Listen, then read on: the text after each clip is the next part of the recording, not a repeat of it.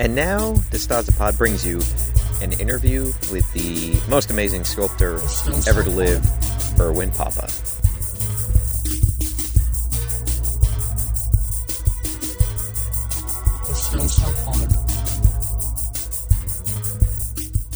That works. I'm doing well. It's good to hear from you. We haven't spoken in a while. I think last time I saw you was what, Decon? Yeah, Decon last year at whose booth was that? Boot Botcher's booth. Yes. And since then, you have been very busy with a lot of mural paintings and art exhibits and things like that, right? Yeah, in Long Beach, we just had two shows for Hello Welcome. It's a group of artists primarily based in Long Beach. The shows are based in Long Beach. We did our first show in January. I feel like we kind of dug into the story of Erwin Papa at the disastrous panel at Decon, but that was just such a shit show. And I think I cut you off every time you said anything at all out of a fear of the show going further south. So I think this is a nice second chance to kind of get the Erwin Papa story. And we can start, I think, with influences, because you touched on that a little bit during the panel. So as a artist and as a toy designer, what were sort of the most influential things you encountered as a kid? As far as toys, it was I think as far as toys, like even still now, it's always been Transformers. And but when I was a kid, it was He-Man, and I think another big one was Ninja Turtles. Like I had a bunch of those figures, and even though they were basically just 5 points of articulation, the sculpt and design like always got me. I would always pick them up, and I would just like stare at it. How do these people did it? Sculpt that stuff and design it. And then later on, when I was a teenager, going to San Diego, my cousins were my biggest influences, and they would always show me the stuff that they were into, and whatever they were into, I was into. And like the biggest ones were Katsuya Terada, Yasushi Nirasawa, and Takayuki Takeya. Like those are the big three. Yeah, and it's a holy trinity. They did like that. Oh yeah, definitely. And everyone looks up to Takeya. Everyone looks up to Nirasawa, even in the special effects industry. Yeah, so people like will always. You mean specifically like Zerum and the Guyver movies? Was he involved in the Guyver movies at all? The U.S. ones? No, that was Steve Wang. But even Steve Wang was like, even though I don't know if he would admit it, but I've never heard him say it. But he's definitely influenced. Yeah, there's no question. Yeah, definitely. Because I think if you look at early Steve Wang stuff, it's a little more Americanized version of the creature organic aesthetic. But once the Takea came in, he got a little bit more. Steve Wang got a little bit more organic. Yeah, I mean those guys cast a large shadow over. I think it's very generation specific. I think it's at the tail end, it's people like Matt Dowdy, who's a little bit older than us. And then, it catches guys like me and you. It's really like if you were sort of consuming media from 80 to 95, probably less so it was probably the early 90s, really. But, if you were if you had seen Robotech on TV and you ever came across a Japanese magazine and you saw all these ads for those artists, it was like a deep impression. It was something that felt like a revelation, Oh yeah, because their stuff was so different. You would always have a small section of their work in Hobby Link Japan. Yeah, there would always be like this little section there. with their stuff, and I would always skip to that part because everything else in that Hobby Link Japan was just Gundam or other big mech robots. Those guys were doing that Right. organic stuff that I didn't see anyone else doing. No, it just didn't exist. I mean, uh, I think, there was this, there was like a facsimile in Japan for popular sci-fi movies around the early 80s, right? I think, Geiger obviously influenced these guys. You can see Blade Mm-hmm. Runner in almost every sort of thing they do. Um, Mm-hmm. I think of like Ko Yokoyama, fuck, I'm gonna fuck up his name, but Kow, let's just call him by his first name. Um, he did a lot of designs for Zoids, a lot of character designs. He did a lot of like photo dioramas with these organic, um, armors and mechs and tanks. And I sort of used the Google Translate image program to look at one of his books, and he stated that the Zoids pilots characters that he was creating was him purposefully mixing Star Wars with Dune. Like he was just taking two Hollywood things and kind of mixing them together. Now, granted, this is Google Translate, so I'm paraphrasing quite a bit. But I think not to say these guys weren't they didn't have original creation or inspiration of their own, but I think that Narasawa, especially, would Narasawa exist without Geiger? I wonder. Oh yeah, definitely not.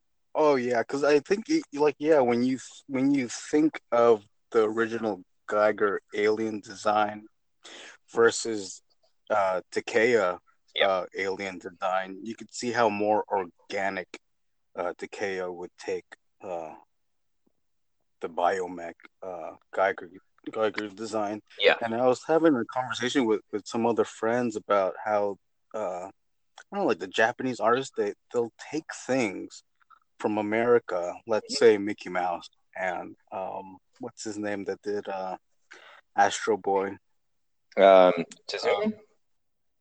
mm-hmm. His Astro Boy is the design. It was influenced from Mickey Mouse. He turned the round ears into triangle. Yeah, The Widow is still there. Like he'll just contort, like he'll take the design of a character because he liked that design, right. and he'll contort it just a bit and make his own story and character, you know, with that creation. Same thing with Takeya's Predator. Yeah, He's the only one. He was the first one to have the when he sculpted his Predator, he would have the inside teeth clenched right. and then the mandible like sticking out, and it had an even more like visceral look versus the always open mouth design that the model kits had, like Yeah, the old model stuff. The Predator's mouth was always open. Both mouths were always open, but once you clench the teeth, it gives it just a little. It's more, more feral. yeah. It kind of he sort of lended it more naturalistic tendencies, right? In a way, like Yeah. um, to think of it as a living being, and how would it be in repose as in comparison to being in action. I think that's a really sharp sort of mind. Like it makes me think of, I think it was William Stout or Jock, one of the concept artists on Jurassic Park, and I'm Mm. probably totally off, it wasn't either of them, but when we think of the Triceratops laying down, that's such an impactful scene. But somebody had to sort of design.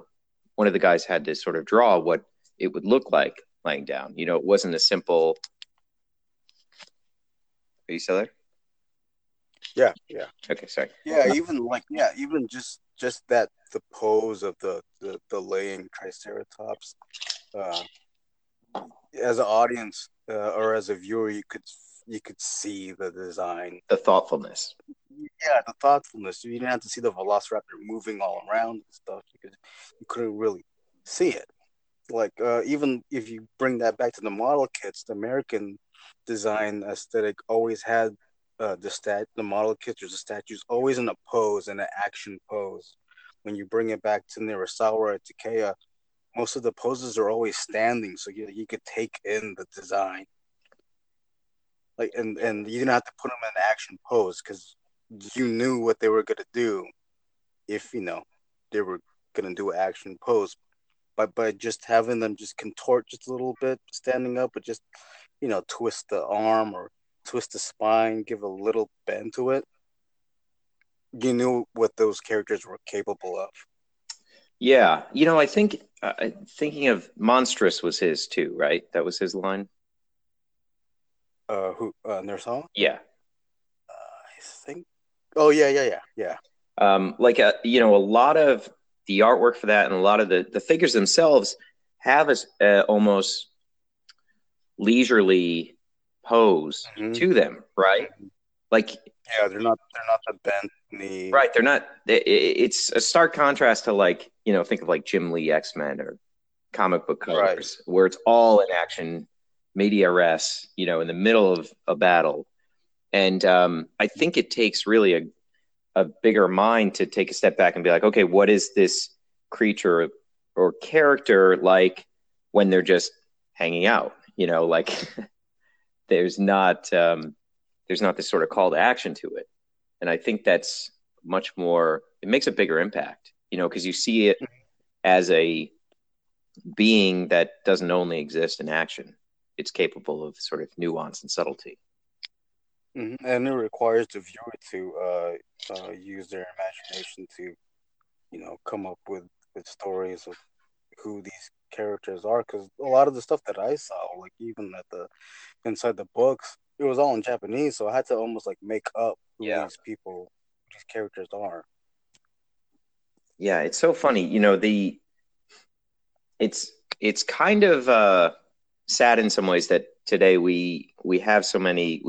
Obviously we have the internet, we have Mandarake online, we have the Google Translate app, so the inaccessibility has sort of been minimized, not completely, but I remember seeing like a flyer for Superfest or Wonderfest and just being like, I have no idea what this says.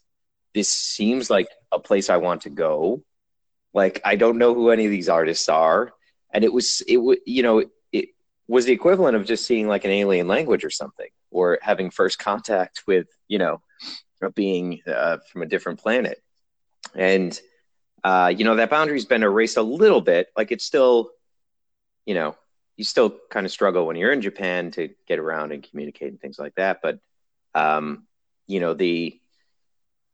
the 90s were really like the last sort of barrier for that stuff. I remember like buying stuff from Action Ace or getting those Bandai Mega Man kits, and it was like, I can't believe I have access to this stuff. Yeah, it's wild. Yeah, especially with the conventions here, San Diego. I've been going to San Diego since '94, and I've seen it completely change. Like some stuff, like still is still there, but Yeah. the whole thing it's just so commercial, and it's you can't find like the Japanese guys that always have their booth there. Like Nirasawa and Takeo used to go there. I think the last year was probably 96, 97. Amazing. And they were the only big ones Right. there. Yeah, San Diego Comic Con, I think, is unfortunately, I mean, it's just a funeral for what it used to be. This is actually the first year I'm not going in 16 years or something like that. Oh my god! Because I mean, it's just, like you said, it's not the same. It is become just a playground for marketing executives, right? It's like the film studios and the video game companies have an excuse to blow their marketing budget and get away from their wife and kids and just have, a debaucherous weekend and party and hobnob with celebrities.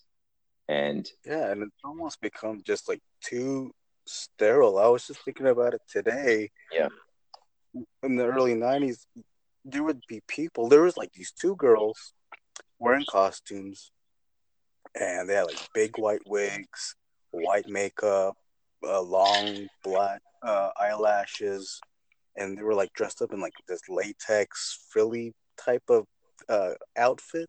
And my cousin asked him like, "Who are you dressed up as?" And they just said, "Oh, we're dressed up as us." Yeah, Like you can just do that, and that's probably like a remnant of like '70s and '80s sure. stuff where you can just like you can dress up like however you want, and no one's gonna make fun of you because you're at Comic Con. Right. Yeah. Now everybody needs to dress up as Deadpool or Harley Quinn or any other red and black What about costume. Joker, but wearing a Deadpool costume? Or Deadpool in a bathrobe. Oh man, that would be too crazy. I can't even think about that. Wow, there's just like five of them. I was like, there's like no one can like just go all out crazy anymore. The word masquerade, San Diego has that masquerade ball But it's not. It's just for it's costume. movie It's not anymore. studio advertising. It's literally Yeah. The, these are the films I the have only, seen, and I made a costume about this film, and now I'm going to, you know, yeah. be a walking commercial for this film. Like the only person that's doing that now is probably Dr. A, Yeah, because he has a unique fashion sense right. that whenever if he's like I don't know like a mile away on the other side of the convention and he's wearing that, that's Dr. A. Right. Well, but it's not a creative choice. He was in a Zeppelin accident. A Penny Farthing hit a Yeah. Zeppelin, and he Uh-huh. had a clockwork heart put in. So it's not actually it's medically necessary. Oh, okay. Yeah, I wasn't aware of Yeah, it's quite tragic that. actually. Yeah, I mean, it's we sound just like old grumps bemoaning the over commercialization of San Diego, but I think both of us are employed because of the over commercialization of uh, nerd culture.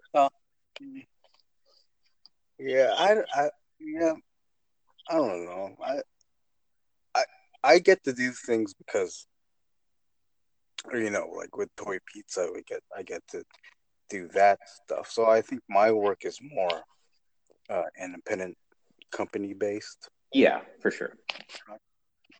But what I would hypothesize is there are more consumers of this stuff because of the Hollywood glut of money. Maybe. I think so. I just think back to like when the Timothy Zahn books came out for Star Wars, and I would have to hide those at high school while I was reading them because nobody could find out I fucking like Star Wars, you know. And now it's like if you don't like Star Wars, you're gonna get beat up by a bunch of Tusken Rider cosplay guys. I still remember when the first Tobey Maguire Spider-Man that first Spider-Man movie came out. Everyone was like, "Oh, you gotta watch it, you gotta watch it," but none of them were reading the comic books. Right. And if they found out that I was reading the comic books, then I would get shit on. Oh Like yeah. you're the same audience that wants to watch the movie. Yeah. The movie, the comic books is not, Right. and it's still like that today. Who's reading the Avengers comic book?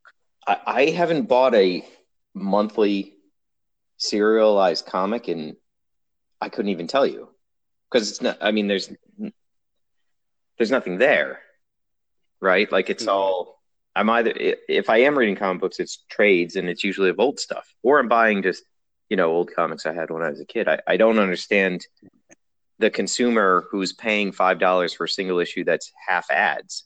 Doesn't I don't see the appeal in that. Maybe it's commuters. I don't know. Maybe. Yeah, I just wait for the trade, and I don't really buy too many stuff. And the stuff that I do buy, I rarely have time to crack it open to finish it. I'll read the first 5 pages, and I'll go, "Oh, that's pretty good. I'll finish it sometime," and I never do. Yeah, with the exception of maybe Saga, I don't think I've consumed anything from beginning to end. There's not a whole lot. I don't know. I just feel it's for a different person in a different time and place. Yeah. If that makes sense. Getting to toy design and sculpting process and things like that. Um, I think that I think historically people are going to look back at you in the same way they look at Nirasawa and you know a lot of the older class of sculptors. I don't think you're quite at that level yet, but I think you're becoming more and more commonplace, and obviously your follower count is indicative of that. And people just generally, I haven't met anybody who says an ill word about you. Oh, really? I don't know. I guess that's happening, but I haven't. I almost feel myself. I'm not trying to give myself an ego, but I consider me and Anthony Soak as almost like the sculptor, Yeah, I think that's the accurate. toy designer. Like they know, like only they know who we are, but to anyone else out in the public, they don't know who who made these figures.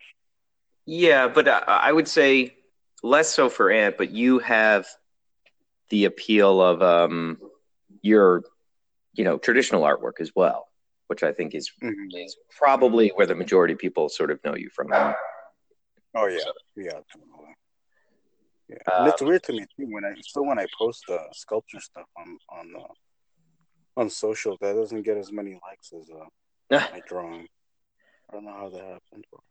yeah, that is kind of bizarre, right? To me, it's more attractive if you can have something in 3D that you can sort Yeah, of that's touch. yeah, Like that's more interesting. But I guess we're sort of in an economy of images and disposable images. People just want to like flick through a feed and kind of see bright colors and drawings and right. things like Yeah, that. it's totally the colors too. Yeah, Yeah. all the sculpture that I do, it's all in epoxy, so it's just that uh, brown gray color. So that's not as attractive. Yeah. Um, on the sculpture tip, what is I'm sure people would like to know what your process is like. I'm been fortunate enough to kind of see see each of the steps, but how do you get a piece of 2D art, you got to translate into a sculpt. How are you going to approach that? Yeah, so I'll get the 2D art. Um, I will draw that design onto uh, a photo or another drawing of the actual figure that I'm drawing on. Like, say, for example, a nice slice figure. Mm-hmm. Uh, that the old knight that we did. Yeah. I'll draw that old knight design based on the previous design. Make some tweaks and make sure everything design wise fits onto uh, the final drawing, and then after that gets approved, I move on to the sculpt, which I use epoxy putty, and I'll sculpt right on top of a knight figure, and usually the sculpt doesn't necessarily uh, truly match the the drawn design, but I make tweaks enough so that the design uh, gets plussed from the original design, and also that the design also doesn't uh, impede on the articulation. Yeah, all good points to sort of follow. I think that there's when you talk about Ninja Turtles, the thing that always struck me about getting a Ninja Turtle figure was you had to kind of turn it over in your hands and look almost under a microscope to see all of the different details that were put on there, especially with asymmetry. I think we're in a world of 3D outputs, and you can spot 100% a toy that's been 3D rendered. Some of the artists are a little better about going in after they mirror something and kind of tweaking it, but we've sort of lost the the foibles of hand sculpting, you know. And I think that's I'm glad that we can kind of work to preserve a little bit of that in today's age. Hmm. Yeah. I always appreciated that stuff too, and I think that's almost inherent of when I do my sculpt because I have to because I'm using epoxy putty. I have to sculpt in layers. When you look at a turtle's figure, you can see the layers of detail that's like put on and then put on top of over the previous stuff. So I kind of have to that's the only way I can sculpt. Um, Makes yeah. sense. Makes sense. Um, if you could sort of be hired for a project for somebody else's IP, who is the character that you would sort of most like to render or do your version of? If I could do probably Predator is Mm. the first thing that comes to mind. Anything Predator, anything that has like creature to it. I've had some ideas of bootleg stuff where I want to mash He-Man and Turtles together. Hmm. I always wanted to see um, a turtle hand, that three-fingered hand, but in flesh color. Yeah, that'd be kind of that's like when the Simpsons cut away to like Oh yeah, no real. a Caucasian real version of them. Like I always wanted to see that, but then I saw Super Seven is gonna do a Turtles line. I'm like, I don't think they're gonna do that, but I want them to do that since they have both properties. Yeah, that'd be funny. What about E.T. smoking a joint? Oh my God! And but he's Mr. T. Whoa, Oh whoa, my slow God! down, man. I think we just started a t-shirt company. What what are the other sort of like really dense inspirational things that people should be checking out that they may not know about? Like Narisao is a great example. Um, is there something else that's really potent that you feel like people are not looking at or paying attention to that's had a sort of profound impact on you? Oh, um, kind of not recently, but when I started going to more conventions, like Monster Palooza, there was another artist named Paul Komoda. Are you familiar with his Yeah, work? Paul did a lot of work on Toy Biz. Hmm.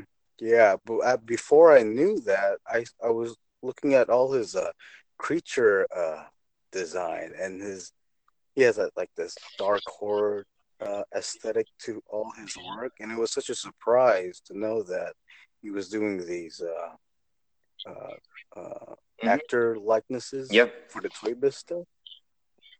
Yeah, I was like, wow, like this guy is profound. Like he does everything. He did Geiger stuff as well, like the jewelry. He's doing that. He's almost the uh, Western version of uh, Nirasawa Yeah. or Takeo, but he's Asian himself, so I think he carries some of that stuff too. Because I think when he was a kid, he grew up on a lot of Ultraman and kaiju movies, so that I stayed think with you're him. 100% right. And yeah, Paul is a multidisciplinary type of artist. He can do a lot of different styles, but I do feel like yeah, he definitely carries that with him and he's the guy's been super talented and I think people would be surprised to learn a lot of this the commercial sort of superhero stuff that he's done. But yeah, that's a absolute great example of one of them. Yeah, he's pretty cool. I don't know who else. There's like a bunch of people on Instagram. Um, I know Eric Jacobus. He's Eric having a show. Jacobus. uh, uh, Yeah, Jacobus. Yeah, yeah. I think he had a few pieces at he the did. And recent I got to photo tell you, he show. has come a long way. He is become a very fantastic sculptor. I think he worked for NECA back in the day, or may still sort of do some work for them. But I Oh, think I met Eric probably about a decade ago. I think at some point he was working on or did a test page for a Rex Gannon comic that just never came together. Um, and he was, I oh, mean, he did. I've burned through probably a dozen different artists on Rex Gannon related stuff that never went anywhere. Um, but he sort of started out just really sculpting his head, a stylized version of him on Star Wars bodies or, whatever figure he could get a hold of. And reiterated on that for years and years and years. And then suddenly now he seems to be doing, well, not suddenly, but I guess gradually he worked up to doing completely ground up sculpts with a style all his own. And it's really impressive. Yeah, yeah. His stuff is really good. Him, a custom Oh, Adam Crone? figures. Yeah, yeah. I believe AC so. Customs. He not only is he a patron AC. of my Patreon, but yeah, he's a really, really good customizer, and I think he's a good candidate for doing more and more sort of production toy work at some point in the future. I think he's going to get there. Yeah, that's very cool. Oh, there's another guy too. I don't know if you're familiar with him. He goes by No, I think I Cthulhu would Gizzard. remember meeting somebody who had that Christian name. He does a lot of resin model kit type stuff. And you can see his influences from Geiger to Takea and Narasawa, and he has his own take on it too. You can see his style over their Excellent. I'll check him designs. out, and I'm sure the audience will check him out as well. Um, so I think that's a good place to put a pin in it. Is there anything? Where can people follow you? Is there anything you want to promote? Is it at Erwin Papa on Instagram? Um, yeah, at Erwin There's another Erwin Papa Papa. out there. You find him. There is another Erwin Papa. Yeah, you can follow Okay, him great. too, but I think he's private. I haven't messaged him. Yeah, there's that guy too. If anyone is in Southern California in the Long Beach area, we'll have our Hello Welcome closing show March 9th from 7 p.m. to midnight. There'll be more info. We'll post about it. Awesome. And Well, thank that's you very about it. much, Erwin. And I'm sure Thanks, your Justin. follower count is going to triple overnight once this is posted. No question. Oh, Get ready for the fame. Well, the only thing left to say is pizza out. All right. Thanks, buddy. I appreciate it.